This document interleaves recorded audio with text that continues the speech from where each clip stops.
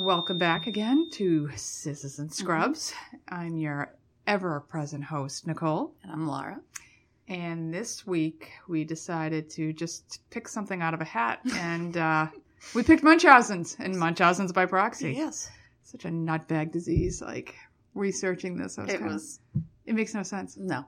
It's like, I literally had a hard time finding the stories because I didn't know. Half of the stories, I'm like, they're faking it to get money. Right. You know, because they're all getting, whatever. I'm like, they're faking it to get money. Yeah. So, that being said, we'll start with Munchausen. Regular, straight up Munchausen. Just by its lonesome. Yes, which I never can spell correctly. I have it spelled 85 different ways. I swear to God. Yep. Every time you look at it, I'm like, well, no. And then I'm trying to Google it, and I'm hoping it autocorrects me. Okay. So, Munchausen syndrome, do you know it's named after somebody? I assumed. It is named after Baron von Munchausen. Ooh. Did you know that? No. Okay. He was an 18th century German officer known for embellishing his life stories and experiences. Now, what I find hard to believe is it took till the 18th century to find a military man who was embellishing his life experiences. Putting on. We couldn't have gone back to Roman times and found a guy who was like, listen, I was on a chariot. I took out 300 by myself. The horse was trampled. Like, come on, Ben-Hur, really? Okay. So it is the most severe of the fictitious disorders. Again, had a hard time with this one too, because in my mind, fictitious disorder means it's a made-up disorder. Right. But it's apparently a disorder that makes things up. A fictitious disorder is a mental disorder in which a person repeatedly and deliberately acts as if he or she has a physical or mental illness when in fact they do not. Considered a mental illness because it is associated with severe emotional disorders. They may lie or fake symptoms, hurt themselves to bring on symptoms, alter tests like urine, sputum symptoms. What is wrong with me? Lab tests. Urine tests, those tests, the things you pee into cups or spit into cups. Yeah. The warning signs for somebody with Munchausen's: dramatic but inconsistent medical history. Yeah, I already know a few of those. Yep. Unclear symptoms that are not controllable. It can be something that the medical people can't really diagnose. Like, I have back pain. Okay, well, everything looks real vague. Yeah, real vague stuff. They can become more severe or change once treatment has begun. Predictable relapse following improvement in the condition. These people have extensive knowledge of hospitals and or medical terms. The textbook description of an illness. So they can tell you exactly what the book is telling you the illness should be. Studied it up. Because they've studied it up. And they probably had it 52 times. They may have multiple surgical scars. Oh, if they get a negative test result, page flip, new symptoms will show up. Something completely different is going to show up now. The presence of the symptoms only when others are present. Sometimes, when my kids don't want to go to school, they only have a cough. And the second school starts, they're fine. Willingness to have tests or procedures. Like, you'll go for anything, which I think is always bizarre. History of seeking treatment at numerous hospitals, clinics, and doctors. So they shop. They shop around to find somebody stupid enough to buy their shit. The reluctance of a patient to allow doctors to meet with family or friends or consult with prior doctors. And they have problems with their identity and their self-esteem. A lot of these you're going to find in the stories we talk about. Like, as I'm writing it, I'm like, check, check. Exactly. Yep, she did this and this and this. Okay. Factors. Some suggest that you can have a history of abuse or neglect as a child. Possible link to personality disorders. History of frequent illness that requires hospitalization. So maybe as a kid you were getting all this attention for something and now you don't have it anymore, so you made some up. It's very difficult to treat because the person is often unwilling to admit to the disorder and seek help. Treating Munchausen's is difficult and the outlook is poor. So trying to find a person who did just Munchausen's, which means it's just you're doing this with, was hard. Because again, I was trying to decipher between they're making this up to get a Make-A-Wish Foundation. They're making this up to get money. Right. So the woman I'm going to discuss did Munchausen's and Munchausen's by proxy. She's going to go between both. And they had an interview with her on TV. She is gonzo. She is nuts. Yeah. And when you look at her in the pictures from before, and then you look at her in her prison uniform, she's gone. Yeah. She's just gone. And the way she talks and tells her story, she's still trying. She knows that she's guilty, but doesn't want to admit it. So she's like, well, that's what they say. Well, this is what I'm told. Like, I don't remember. It could be. It's very vague again. She's crazy. Yeah. Okay, so most of my information comes from the Miami Herald, Susan Patcher. And the woman we're discussing is Hope Ybarra. Okay, Hope Ybarra. Hope. She has the best name for Munchausen's. Okay, so she's born in Houston, Texas to teen parents. She is the oldest of 4 children. She claims her mother had Munchausen's. Because of this, Hope felt ignored as a child, but her mother's like, bullshit. And you have to remember, anything that comes out of Hope's mouth is 99.9% of the time a complete lie. Right. All right, so you can't really... You can't trust anything they're saying. Right. I'm going to quote what she says a couple of times, but you have to take it from who it's coming from.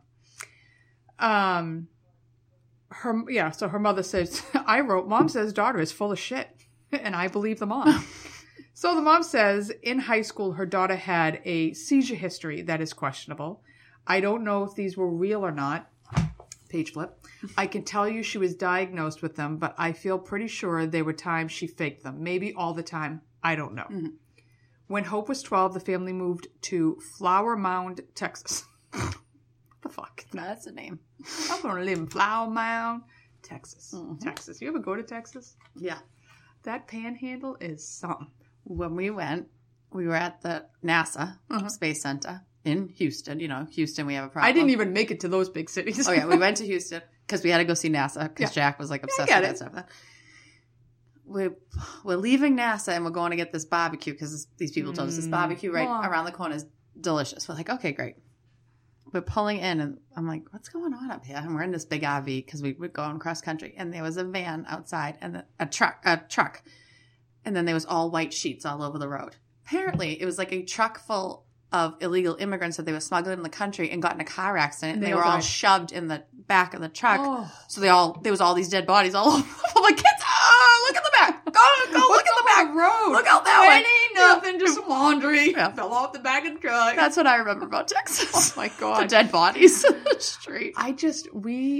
I've driven through the Panhandle a couple of times because I've driven cross country in different travel assignments. And I was driving with a friend of mine. It's like 2 a.m. Now, if you have never been to Panhandle of Texas, if maybe you've seen the ocean and you see the way the ocean and the sky meet and there's nothing to be seen, that's Texas. There's nothing. Yeah, maybe just big flat. A trailer or you're going to see the 3 crosses. There's 3 crosses show up everywhere. I mean, some of them will light up. You can't miss the crosses, but there is nothing else but this shit. So it's like 2 a.m. and every time I hear the outfield song, Josie's on a vacation, this song was playing at that time.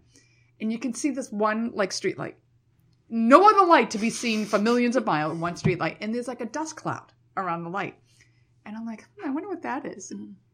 It was the light for a feed lot, which is where they send all the cows to get slaughtered, but they feed them first. The dust cloud was a smell that I cannot even describe. It was so bad. So we're driving, and all of a sudden we're like, oh my God. Oh my God, was that smell? Tara, was that you? She's like, that's not me, was it you? I'm like, I'm going to throw up in this car. This is the most, it's like urine and feces and sweat and cow and it was disgusting. You couldn't see it, but I'll tell you, you could smell it. Oh, God. That's how I take away from Texas. I'm sure Texas is beautiful. We have great memories of Texas. Texas is a place I'm not really jazzed about going back to. We'll have to try it again. So this nutbag grew up in Texas. Okay. So she attended Marcus High School. And then she went on to Sul-Ross State University in Alpine, Texas. I could have written that wrong. She played clarinet. I find the most random things about these stories. It's very important to her Munchausen. She was a drum major in the band. That's even more important. She belonged to numerous clubs. And she was once named to the who's who of the university. Okay. At this university, that I think I have the name wrong, I'm going to still call it Sul-Ross, she met her husband and got pregnant with her first son in 1996. Okay. They don't marry till December of 98 when she graduates with a degree in chemistry. Lived in sinner. She disappears on Tuesdays and Thursdays on those nights telling her family and friends she's going for her doctorate at Texas Christian University. Her husband is surprised when she gets her doctorate. Now, she only has her bachelor's in chemistry, but within a year, she has bypassed masters and she has her doctorate. Wow, she really pulled a lot of shit, especially just for 2 days a week. So fucking smart, kid. She's smart. She's wicked smart. So she gets her doctorate after 1 year. And the husband's just, wow, that's strange. Now, this is an educated man, her husband, okay? And I'm going to say this multiple times throughout this, okay? When she said she graduated, Mom was so proud that she went out and she bought her TCU sweatshirt, Texas Christian University sweatshirt. And Hope puts her PhD on everything. Hope Ybarra doctor on her emails, on her, it's everywhere. So 2001, after the alleged doctorate, the spiral begins. On September of 2001, she tells her family she has bone cancer. Bone cancer? Bone cancer. Okay. Ewing's sarcoma. She's very specific. She picked it about Ewing's sarcoma. Yeah. Page flip. While going through treatments, she tells everyone she's pregnant with twins. Oh. Okay. Her husband believes she's pregnant, but he's a little shocked because they never have sex. Again, he's an educated man. So did he think it was a... She must be sitting on something pretty good because she's gotten him buying a doctorate after a year, and now she's got Ewing's carcinoma and got pregnant with twins while she's on chemo. And they don't have sex. And they don't have sex often, no. Okay. And if you looked at her. So she wears maternity clothes. She picks out the names Alexandria and Alexis. The husband plans to meet her at an OB appointment, but she's like, no, I already had it done. You don't need to show up. And supposedly when she's 5 months along with the pregnant, she miscarries due to the chemo. Wow. Now, I've had 2 miscarriages, and I can tell you I never did this. She held a $2,500 funeral for these children that she had. She buys an urn, and she has a 6-foot concrete angel in the backyard for these twin babies.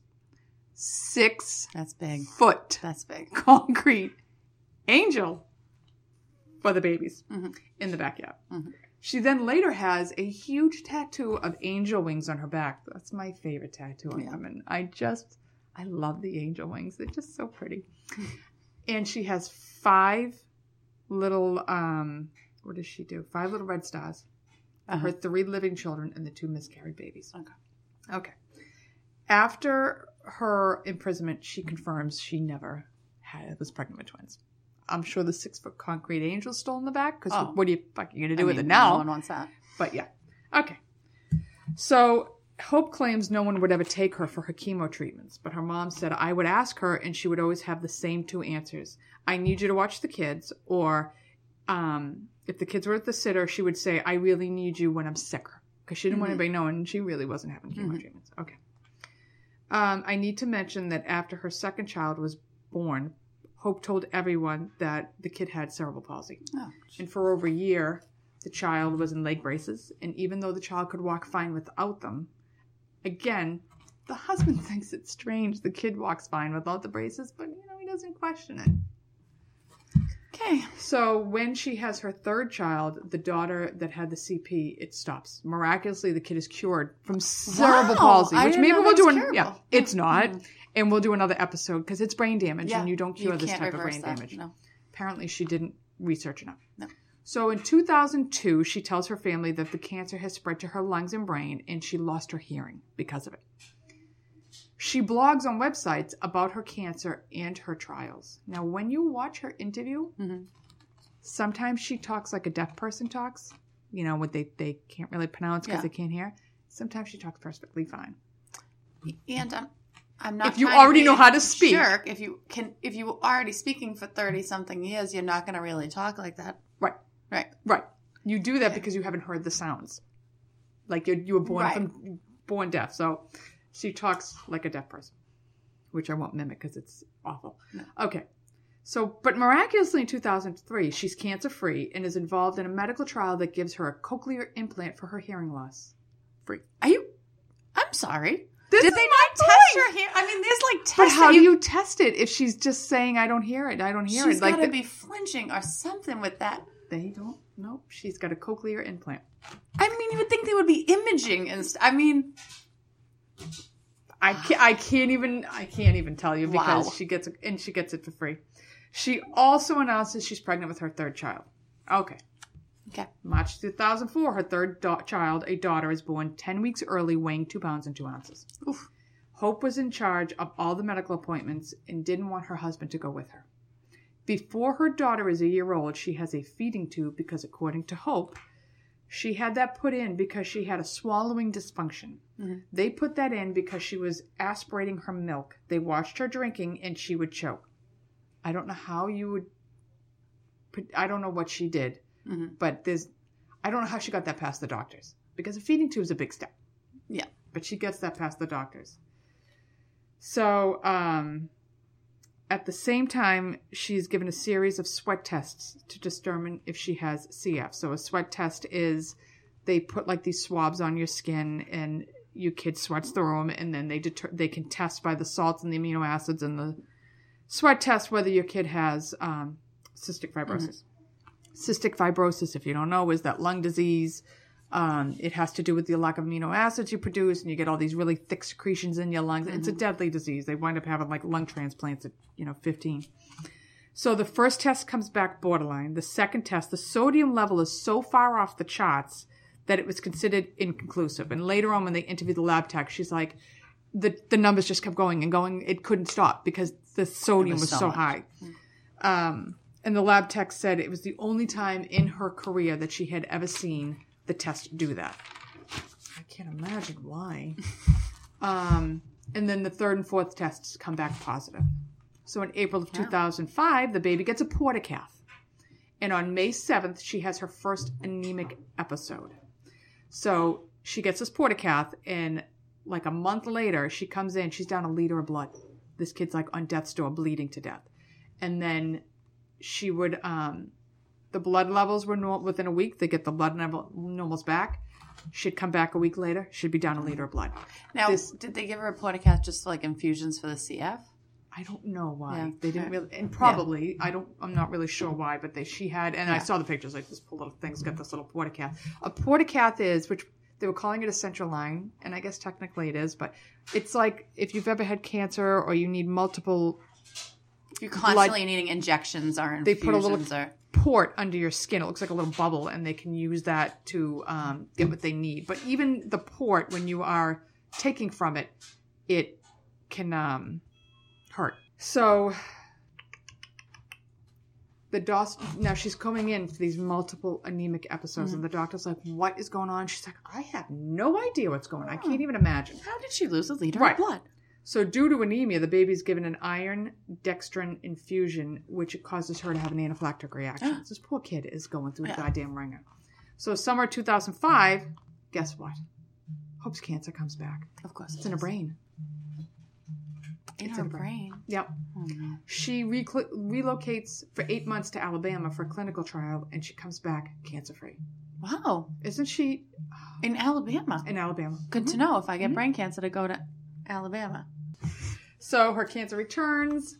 At some point, the family is given a trip to Disney by the Make-A-Wish Foundation because it's so brutal for her. Well, I mean, she's had cancer, bone and brain cancer. And her daughter is so sick. She has CF. Her other daughter had CP. Cerebral palsy. And they have a 6-foot concrete angel in the back for the miscarriages. Come on. This girl's been through so much. She deserves it. So Hope and her daughter are featured in Dallas Morning News article on CF Week, on Cystic Fibrosis Week. Her daughter is in a cystic fibrosis poster. After this, the money and the cards come rolling in. Oh, yeah. A former employee donates up to $18,000 to them. And another family, their Christmas is taken care of. The dinner, the gifts, the Christmas is provided by this donor. And I love that people can be so generous. Yes. Which is why I want to smash them in the face when they've taken advantage of it. Because there is truly people out there who are having a hard time. Who could have used that. Numbnuts with her bullshit. All right. October 2007. She works. Mm-hmm. She has a job as a doctor of chemistry at a lab. Mm-hmm. The lab deals with all kinds of pathogens, which are things that make you sick. She has a couple of unauthorized purchases of pathogens from her job. Okay. All right. And it will get back to the job shortly. Spring of 2008, her cancer returns to her brain again. And this time, it's incurable. It's incurable. She orders her casket. It's pink and white with velvet lining. What? She buys 5 burial plots for she and her family overlooking the river. Because they can see it from the plot? Mm-hmm. Oh, okay. Mm-hmm. I like the pink and white casket. I've never even heard of such a thing. What are you, fucking 5? Pink and white casket? She has a terrible taste. I mean, that's... The 6... You know what? With the velvet lining? If what I've do you already need velvet lining for? What are you, rubbing it? Why? What? You won't know. So when she's sucking her thumb, you can rub it till she goes... I don't know. And if I already bought the 6-foot fucking angel in the backyard, burn me and put me around the bottom of it. All right? I'm not paying for the casket, too. Velvet, pink and white. She's like a 3-year-old. All right, total side note. I'm watching the British Baking Show. Yes, I love that show. All right, do you remember the season with the girl who... I can say it because it's not like she's not on national television. Kim Joy? And she was like a grown woman who was like a 3-year-old. I don't trust any woman who is a grown-ass woman with a period and boobs who acts like she's 5. Yeah. It was... And I was like, oh my God, if she puts one more goddamn animal on a cake, I'm going to smash her face. It was bad. I always think they must have had some trauma in their life. There is... And she has to work. It's not like she's just weird because she's weird. She has to work at being weird. She works at those stupid facial expressions she makes. I can't. I hate her so much. And she's not kicked off yet, and I'm losing my shit. Yeah.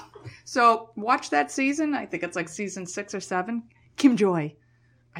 I don't like you, Kim Joy. Act like a grown-ass woman. All right? Thank you. You can have the velvet pink and white casket. It would have cats. It would have cats all over it. Yeah. Mm-hmm. Cats are little squirrels because she loves her squirrels. Yeah. I can't. Okay. So summer of 2008, people at her job start thinking something's bizarre with her. The company's president, Mark Tengler, asks her some scientific questions that she had no answers for them. Okay. His girlfriend says, like, hey, what did you do your thesis on? Now, if anybody's gotten their doctorate, the thesis is like a 2 to 5 year progress. Like, it's right. It's not like a little paper that you wouldn't remember. So something you're going to forget. Mm-hmm. She evades it. She dodges it. As they like to say on the British Baking Show, it's dodgy. She's dodgy in it. Dodgy. So Tengler goes to HR and asks for her file. And there are 2 resumes in her file, both with conflicting dates on her doctorate and conflicting what field the doctorate's in. When her supervisor comes back from vacation a day early, he notices in the fridge 2 Petri dishes with pathogens on them that the company no longer uses. Mm-hmm. The next day they're gone, but on videotape you can see her going in and taking them out. When she's questioned, she said she had to send them to a lab in California. These are 2 of the things I tell my children on a daily basis. Don't lie, because when you lie, you start to tell more lies, and then you can't keep up with what you're told. Straight. Yep. And I can't remember the other one that I was just thinking. Because it sucks. Liars are assholes. That's why. Mm-hmm. I hate a liar. And there's cameras everywhere. Yeah. There's literally cameras everywhere. Don't Especially lie. Now. There's cameras everywhere. Especially now. How about that guy in Rhode Island? Was it Rhode Island or Connecticut that killed his wife? They've got the whole crime on tape. They have them driving by every single door on the way there. Ring doorbells and street cameras. They got the whole thing on tape. Except they still can't find out where she is. That's awful. Yeah. I mean, dude, well, now he's dead. Mm-hmm. Okay, so anyway, we're really digressing here. All right. And 2 employees that she kind of has like a little tiff with, they both get violently ill when their water bottles that they had left on their desk, they drank out of them, and they get like violently ill, like with some random diseases. She's like, it wasn't me. So, the bottles are tested and both are positive for the pathogens that she had ordered. So she gets fired in November 2008. So now because she doesn't have a job, they're facing eviction, which the husband's shocked about. Well, he's shocked all the time. Right. They have a terminally ill golf tournament and a concert to help her family. The local TV interviews her, and you can see her laying in the bed because she's so sick. They raised more than $100,000 between the golf tournament and everything. And her husband's just like, what? We don't need this money. God. We have plenty of money. He still has no freaking clue. April of 2009, she's given last rites. Okay? How did she fake this? I don't know how she thought she was going to die because she's given last rites. Okay. And her mom is seeing a grief counselor, and they set up hospice, and they move the family into the mother's home so she can help take care of everybody, okay? Well, she lays in bed, and she's got like a little stuffed animal with her because she's like a 3-year-old. Okay. Wow. Then, out of the blue, one of Hope's doctors contacts her mother, Susan. He can't find her medical records or any prior cancers and asks if he could help her by giving him the names of the doctors that treated her before. And the mom's like, here it goes. So she starts looking for prescription bottles. She can't find any. She asks the husband to check for insurance for payments. No payments. There is no cancer scans, no CAT scans, no x-rays, no doctors, no appointments, no MRIs, no prescriptions, nada, nilch, zero, zilp, nothing. So she confronts Hope, who admits she doesn't have cancer. She's like, I don't have cancer. And she says it's the only time anyone has paid attention to her and her husband's paid attention to her. Maybe if you were having sex with him, he would have paid more attention to you. I'm all right. I know that was so awful to say, but I mean, I'm sure there are women who can't have sex with their husbands, but I'm going to tell you, if you're not having sex with your husband, 63 days, you're going to have a problem. All right. Now, Susan immediately thinks the granddaughter's diagnosis is a fake too. So she tells her son-in-law to have the daughter retested. He tells her, mind your own business. Because now at this point, the mother has also kicked everybody out of the house because she's pissed. So she goes to the pediatrician and she tells her about her daughter's Munchausen's, and he gets Child Protective Services involved. At the insistence of the daughter, of Children Family Services, the daughter's brought in to be retested for CF. And initially, Hope is told she cannot be in the room with her, but she talks her way into the room. It's unbelievable. It's unbelievable. Yeah. So the first test comes back negative, and that's the one Hope's not in the room. Second test, the nurse comes in and sees her messing with the swab. And she's like, what are you doing? And she's like, oh, I was just fixing the band, just fixing it.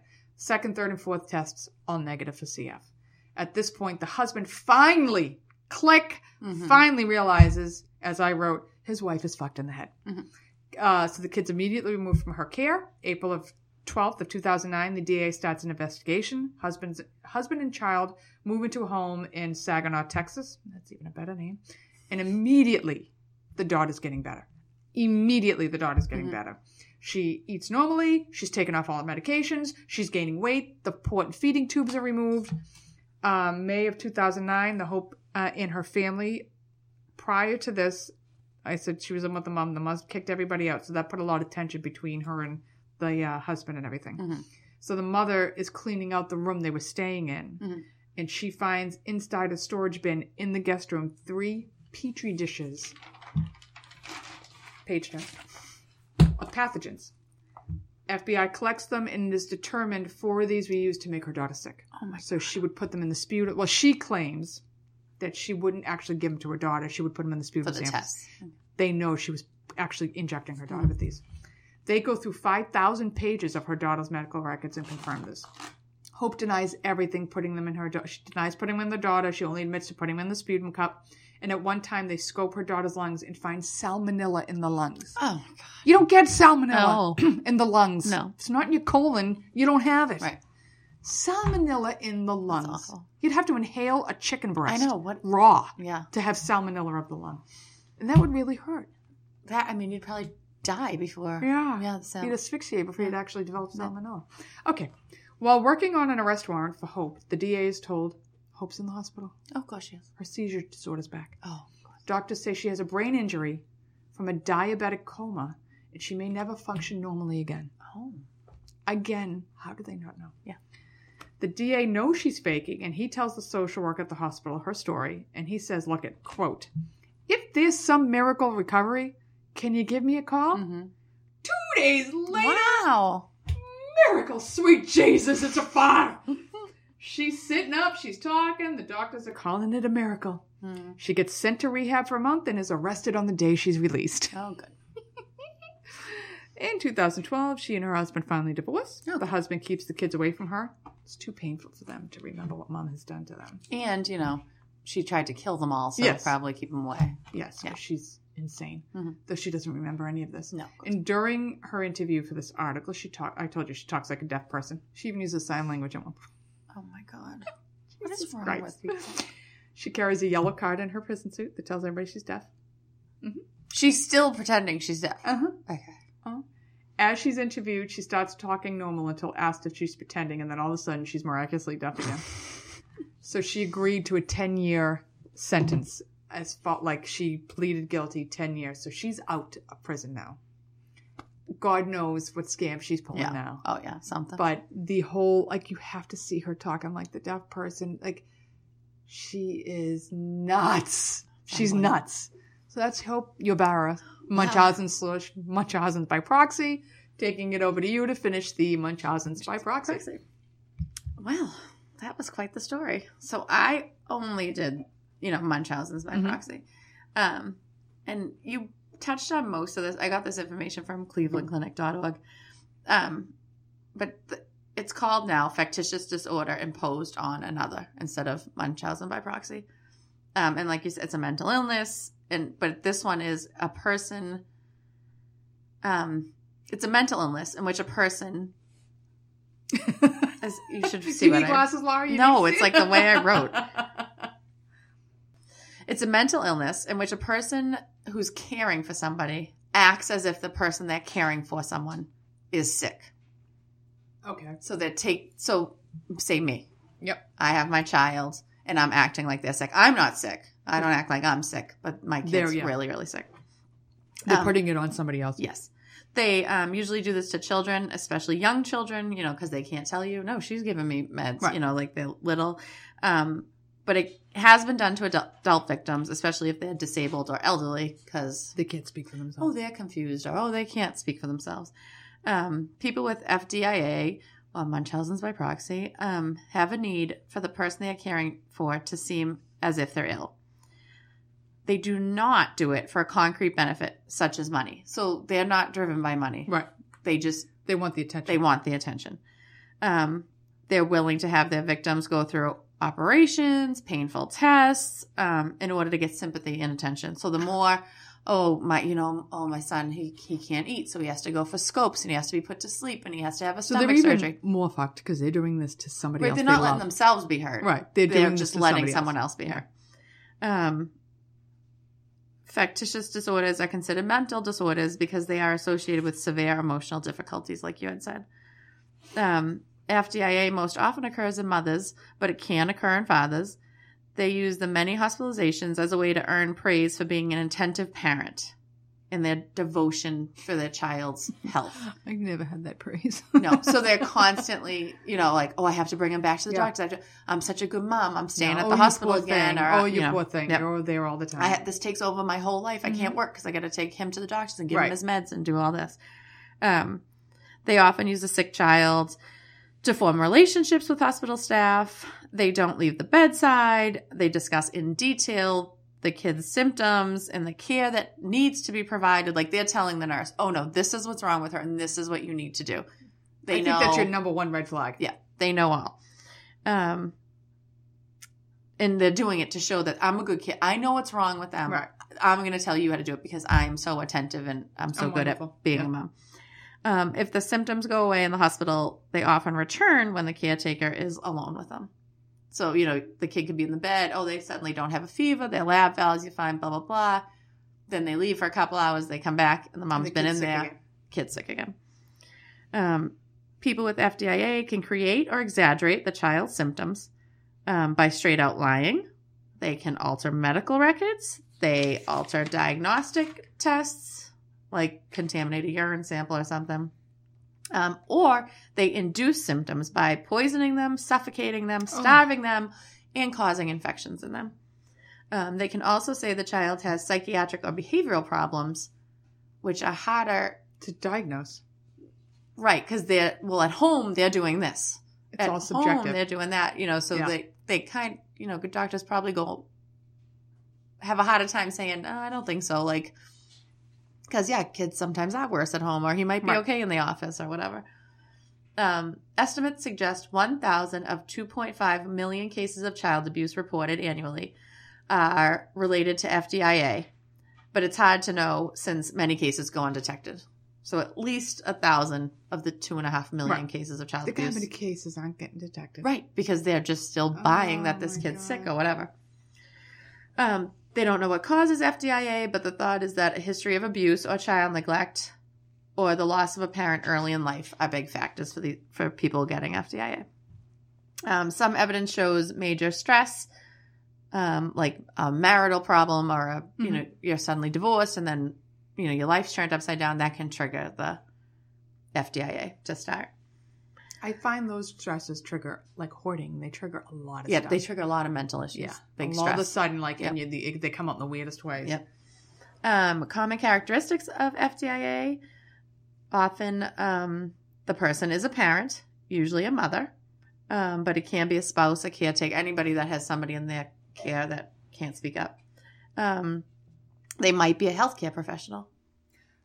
Every time you watch Nurses That Kill, this is what it is. Yeah. It's the attention. It's the... I was the best nurse. Mm-hmm. I was on the code first. I fixed it. Mm-hmm. They're very friendly and they're very cooperative with healthcare providers. They want them to like them because if you like them, you're going to buy their story more. They appear very concerned or even overly concerned about the situation. They might also suffer from factitious disorder imposed on self or just plain old Munchausen's. Straight up on the rocks, Munchausen's. Warning signs of FDIA in kids. How you could pick it up by looking at the kid is the child has a history of many hospitalizations with a strange set of symptoms. Worsening of symptoms is reported by caregivers but not seen by the staff. The child's reported condition and symptoms do not line up with the test results. Like they're telling you have this but all the tests are coming back fine. And they might be more than one unusual illness or death of children in the family. So like your lady had, one had cerebral palsy, one had cystic fibrosis. There was a female serial killer who killed like all of her children. She kept having kids and killing them because of the attention she was getting every time a death happened. Yeah. So eventually they realized you don't kill, like 10 of your kids aren't going to die like this. No. Yeah. All right. Another warning sign is if a child's condition improves in the hospital but recurs when they go home. Blood and lab samples does not match the blood of the child. And signs of chemicals in the child's blood, stool, or urine are also warning signs because they're probably being poisoned. Yeah. Diagnosing FDIA is hard because of all the lying involved. Doctors have to rule out any possible physical illness as the cause of the child's illness before they can consider FDIA. They obviously have to make sure this child's being treated correctly. Yeah. If a physical cause for the symptoms cannot be found, a thorough review of the child's family's and mother's medical history needs to be done. And you have to remember that it's the adult that is diagnosed with FDIA, not the kid. The kid does not have the problem. Kid's innocent victim of the whole thing. Yeah. Since the review of all these records is so tedious and time-consuming, it's often not done. And that's why these cases are missed, because that would be like, because they go to all different doctors and they've gone to all different hospitals. And you have to compile all that info. The first step in treatment for FDIA is to remove the victim from the home parent's care. Managing a case of FDIA includes a team of social workers, foster care organizations, law enforcement, and healthcare providers. It's a lot of people. Yeah.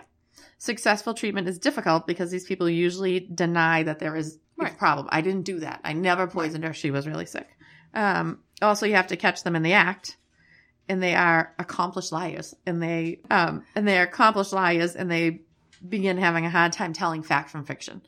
And these people have been manipulating all their lives. Whole lives. That's what they're born to do. It's what they do. Mm-hmm. If the person's found to have FDIA, they can have psychotherapy that focuses on changing the thinking and behavior of the person. Yeah, good luck with that. Yeah. The goal of the therapy for FDIA is to help the person identify the thoughts that are causing the behavior and to form relationships not based on being ill. There are long and short term. I want you to form a relationship, and none of us can be sick. Yeah. We're not Just playing doctor. No one's sick. We're not playing nurse. Yep. Everybody's gonna be well in this relationship. There are long and short term complications associated with FDIA, like continued abuse, multiple hospitalizations, and death of the victim. Oof. Death rate of victims of FDIA is 10%. That's pretty high. Yeah. That's pretty high. Sometimes a child victim will associate getting attention with being sick, and they'll develop Munchausen's. They do the same thing. Because look at all that attention I got when I was sick all my life. Yeah. FDIA is considered a form of child abuse and is a criminal offense. Even though it's mental. Yeah, well, you've hurt somebody now. Right. There's no known way to prevent FDIA, but it would probably be helpful to begin treatment as soon as symptoms arise. So if you notice, like, my kid's sick all the time, it's weird, it suddenly happens, like, try to get him. Don't be like, oh, I don't know what's going on. Try to be cognizant. And just get the kid out of the care as soon as you can. Right. So I have 2 ladies. Uh-oh. One is, like, very convoluted. I think I might just do one. Should I just do one and then... Did you do the famous one that's on TV? No, because you know why? Because I was like, everybody knows this story. Right, the gypsy story? Yeah. That's a crazy-ass story. It is crazy, but I was like... a crazy-ass story. Literally everyone's heard this. So I did, and, like, I just find her so odd. She's odd. The mother was odd. It makes me so uncomfortable. I would have killed them both. Yeah. And been happy. It makes me so uncomfortable. Okay. I'm going to do Lacey Spears. We'll just do Lacey Spears. Okay. I got this information. To Britney? No, but I kept thinking it in my head. I got this information from CBSNews.com. I was really hoping she was in my head. Yeah. All right. So Lacey grew up in Decatur, Alabama. Decatur. Mm-hmm. Growing up, her parents had chronic... Alabama seems to be a hub of munchausen. Well, the other lady lived in Texas for a while. All right. We seem to have a pattern here. Yeah. Growing up, Lacey's parents had chronic illnesses themselves, but they truly had chronic illnesses. But she was seeing what they were getting. She probably saw the attention and felt that she didn't get attention because her parents were always sick. So they couldn't really give her that much attention. She was very fond of her American Girl dolls, to the point of which she choked out a friend that picked up one of her dolls. Oh, whoa. Back up. She choked out her friend for touching her doll? Yeah, they were 7 years old. Jesus Christ. The friend came over. That's a hardcore 7-year-old. The mother of the friend said she had never let her over this house before because they're weird. She just got a weird feeling. Yeah. And she's like, okay, yeah, fine, you can go over. She goes to pick her up and she has like hand marks around her neck. And she's like, what happened? What's going on? And she's like, well, I picked up her doll and she choked me. So, because she didn't want me to touch the doll. And so the mother was like, beside herself. You're never going to the home again. Yeah, she's screaming at like Lacey's mother, like, she's never coming back here. Your daughter just strangled her. Whatever. So she had a little problem. So Lacey's had issues for years. Yeah. Okay. Choked her out over the American Girl. Was it the Bitty Baby? I don't know. Or was it Kit? I was thinking Molly, but that was mine. She made another friend soon after, though, and she spent most of her time at this friend's house.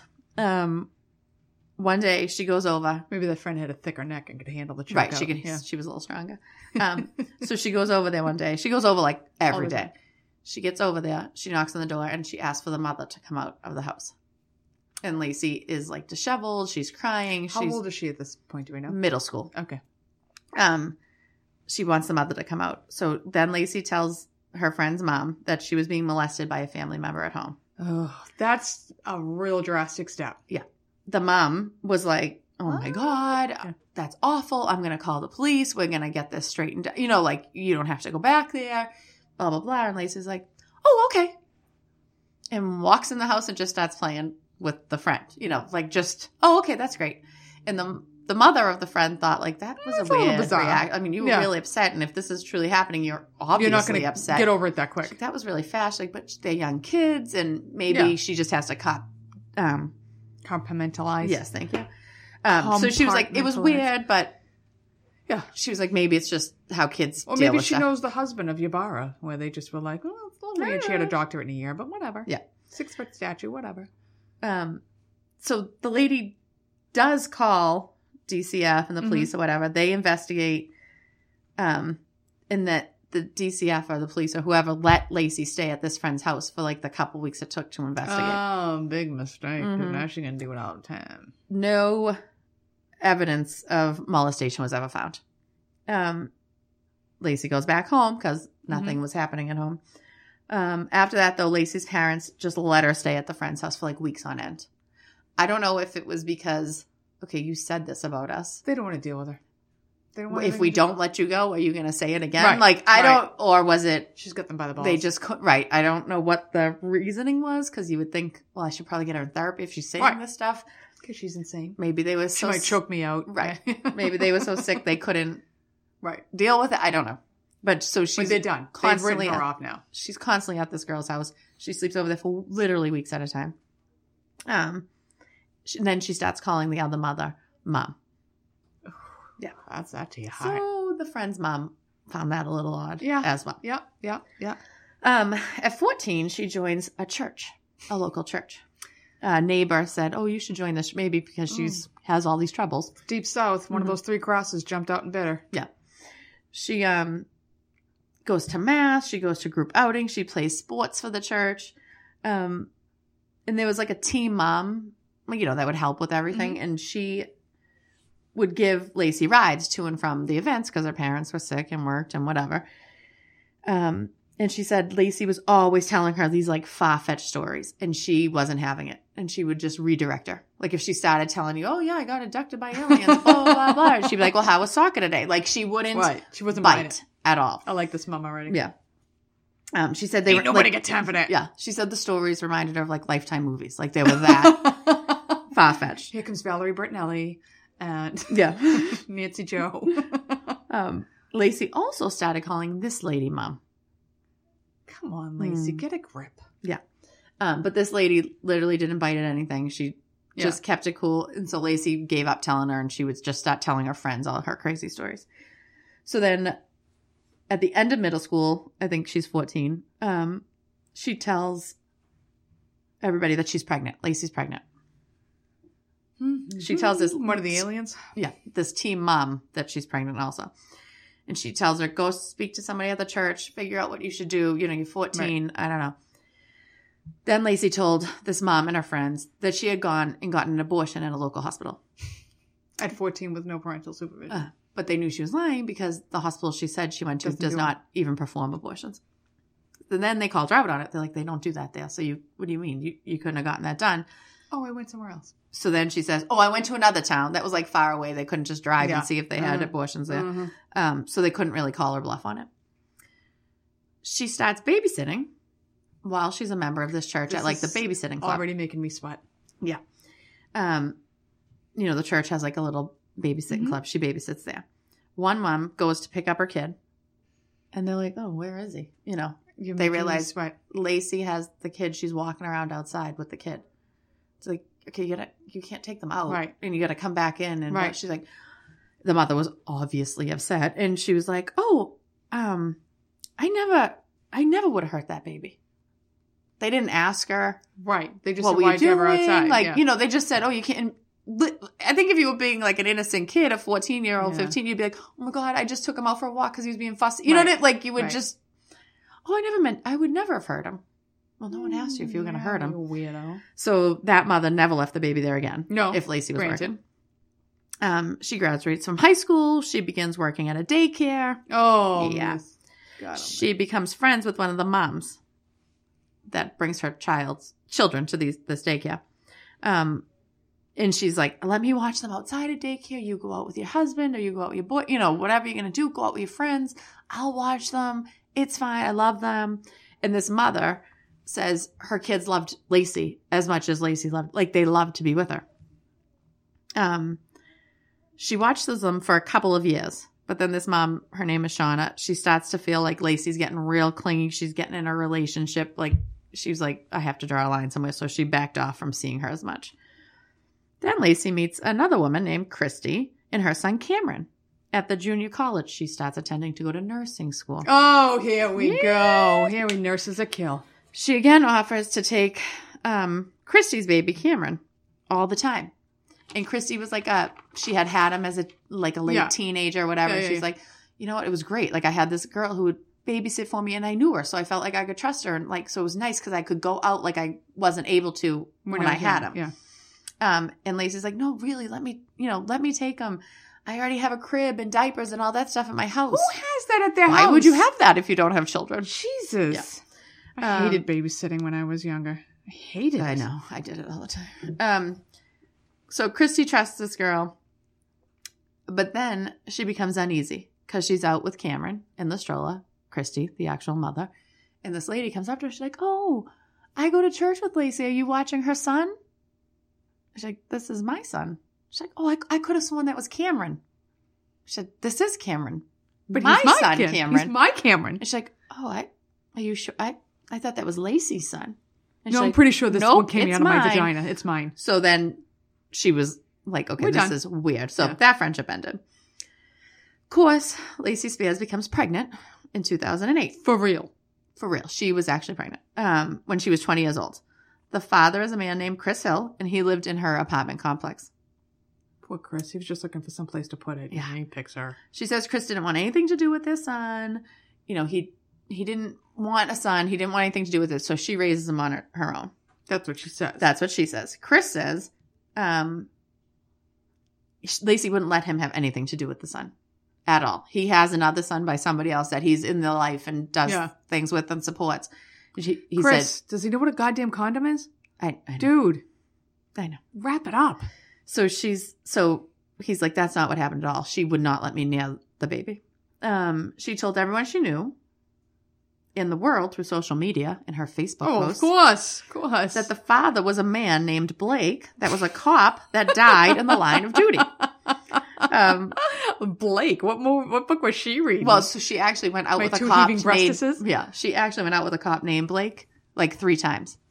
And he's interviewed and he's like, yeah, I'm alive and well. I'm not dead. And I never had a baby. I went out with her 3 times, or I met her 3 times. Yeah. Somebody's like, and we never slept together. Like they had. Smart man, Blake. Yeah. Smart He's like, man. she was weird. We never saw each other that again. Name.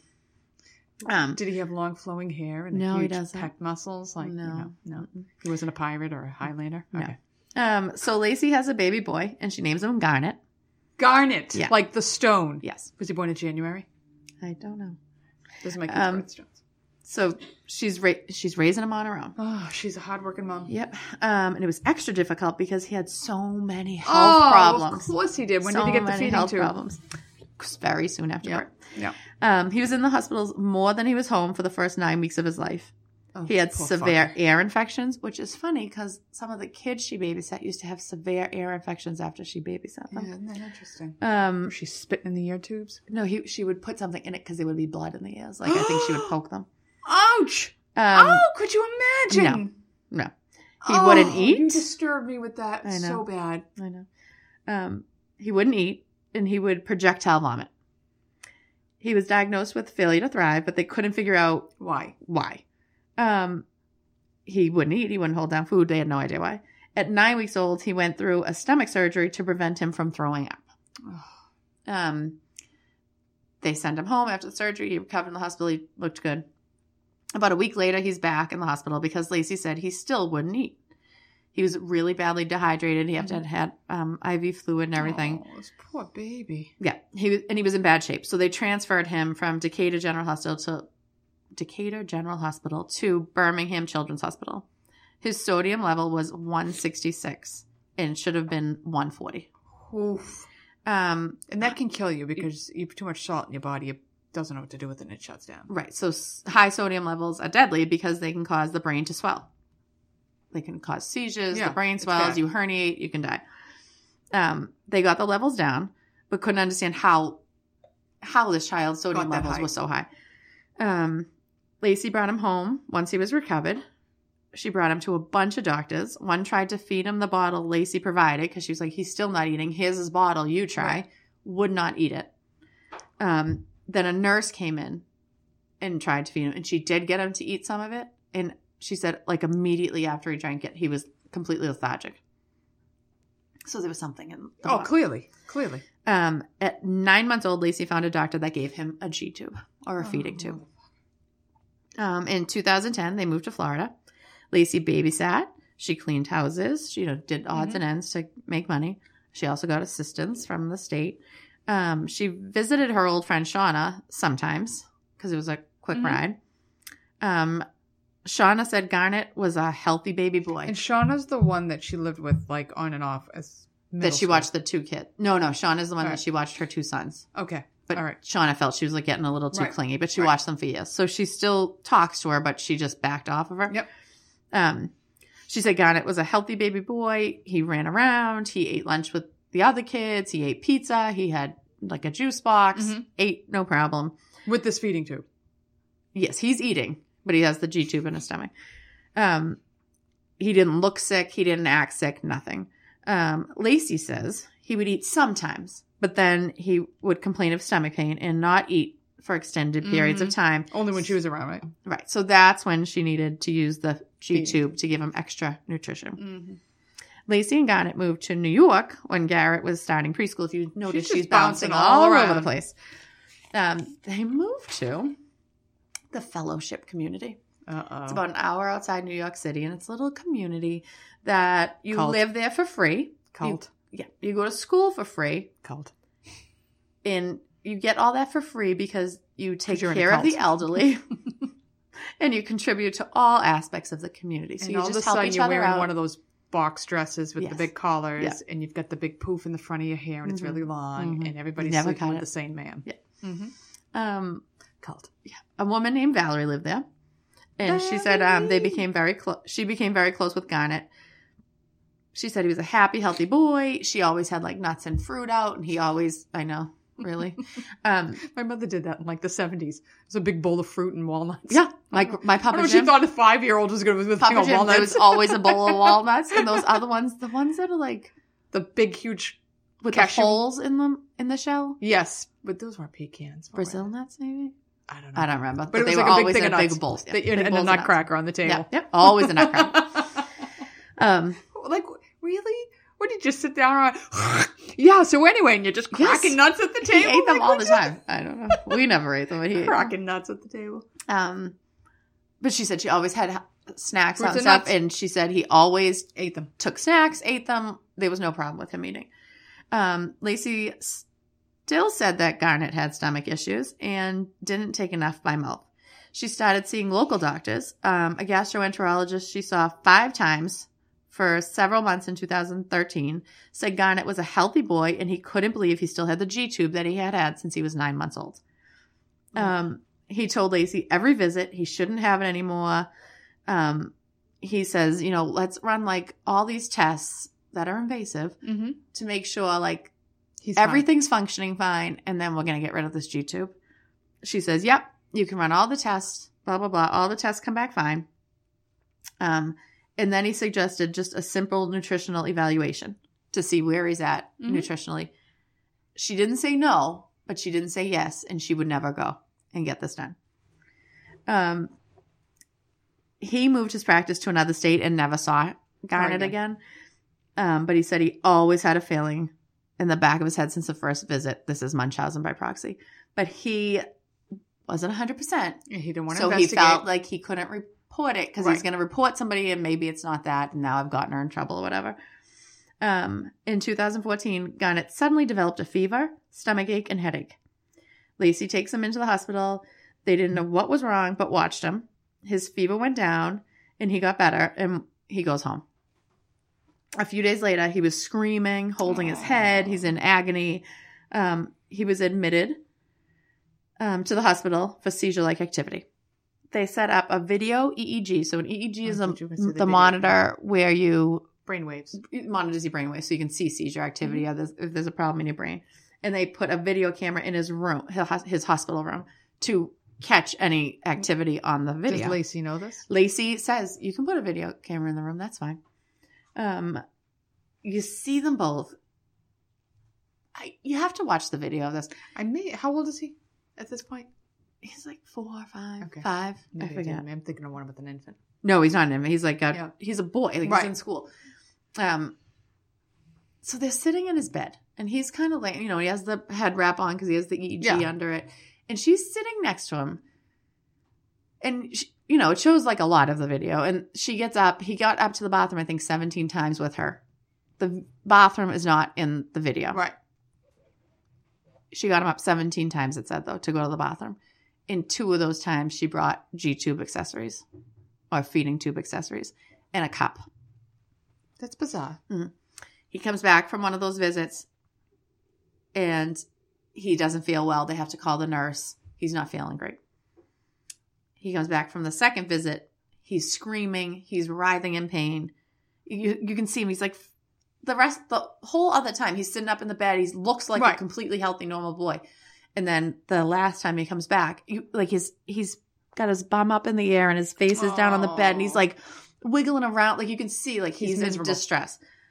He's screaming, writhing. She's literally sitting next to him while he's doing this. She's not touching him, not comforting him, nothing. She's not trying to comfort. I would probably be up out of the bed, being like, "Where are you? Like, I need somebody in here." I'd be like, terms of endearment. My daughter's in pain. Right. Like, she's not touching him. Nothing. So all of a sudden he stops breathing after he's screaming, writhing. He stops breathing. They call a code blue. They resuscitate him. They draw blood. They draw labs. Like, obviously, what the hell's going on with this kid? The tests show his sodium level was 138 when he was admitted, which is normal. 140 is the highest it should be. And was 182. Oh, my God. After he coded, which is deadly. Right. It's going to make your brain swell.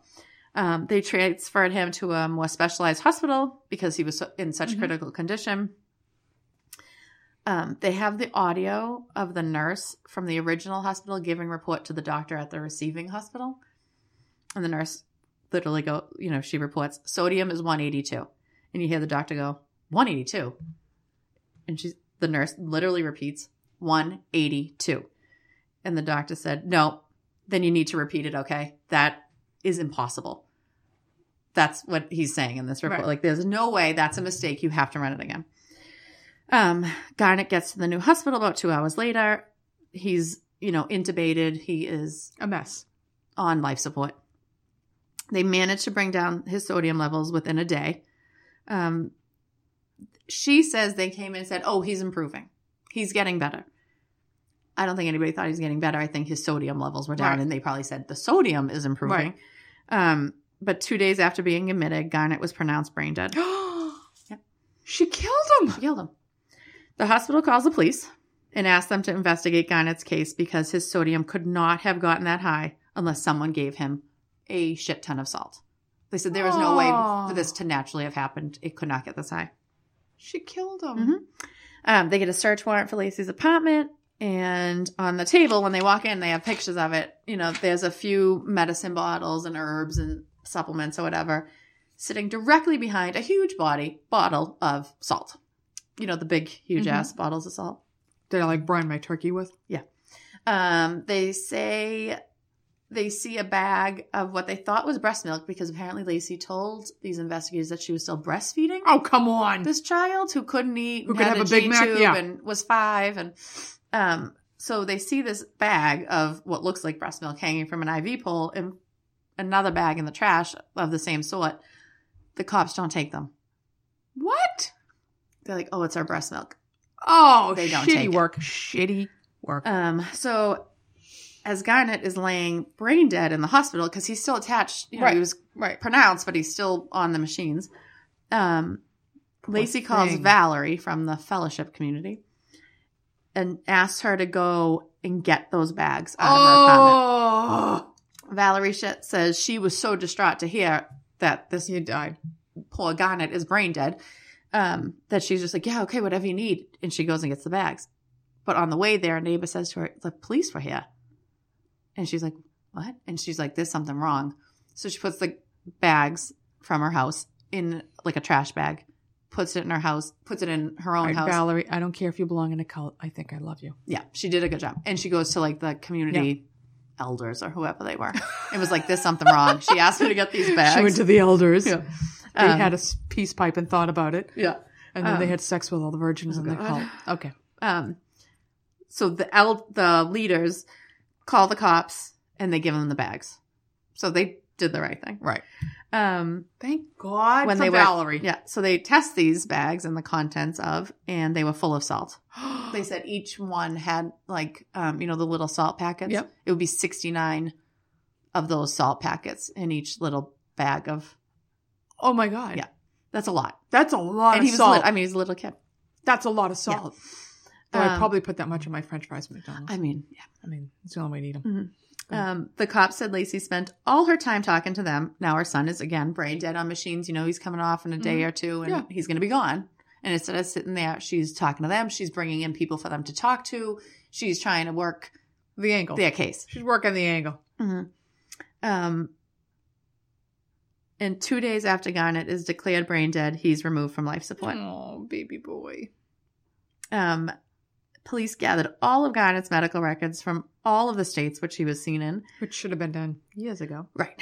When he was 5 weeks old, there was a note saying maybe Munchausen's by proxy.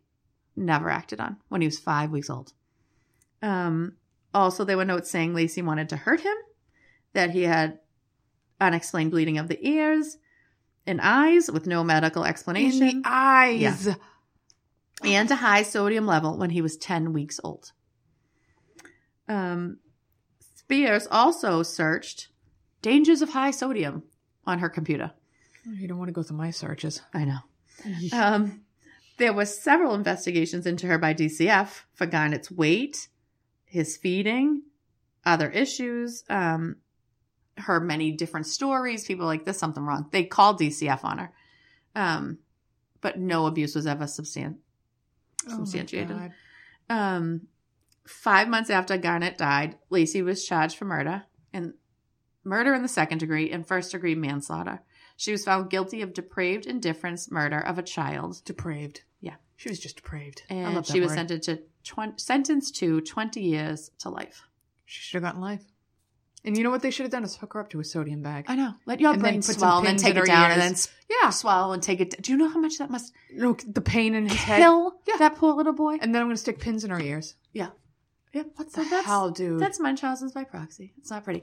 And there's a psychologist. There's a psychologist on this thing on CBS, and she's saying, people don't report it because they're afraid of getting wrong. Well, I don't want to say they had this and there's something really wrong with this kid and now this parent's in trouble. They said if you think that and they investigate it and there's nothing wrong, nothing's happening with them. But if you were right, you might save this. Life. Even if he wasn't going to die from whatever it was, pain and suffering. You're saving these people from pain and suffering. Because most of them are going to be, they take it very extreme. Yeah. Oh, that poor child. I've never heard of that one. That poor child. Mm-hmm. All right. Yeah. And that's Munchausen's by proxy. Right. Okay. So that being said, if you liked it, talk to us about it. Yeah. Send us a note. If you're putting pins in your kids' ears, let us know about it. Let us know. Maybe we'll report you. And give us a little review. We're still looking for some reviews. Remember, if you put in a review or you write us a lovely little note or you tell us anything at all, we'll send you a sticker. Yeah. Let me tell you, some days these stickers are going to be valuable. Very valuable. You're going to want one. Mm-hmm. So we will catch up with you in 2 weeks. Enjoy this lovely weather. The days are getting longer. Thank God. I'm so excited. I want to wear t-shirts and not be cold. I know. All right. So we'll see you in a couple of weeks. Enjoy. Bye. Like, subscribe, rate, and review the Scissors and Scrubs podcast on whatever podcast app you listen to us on.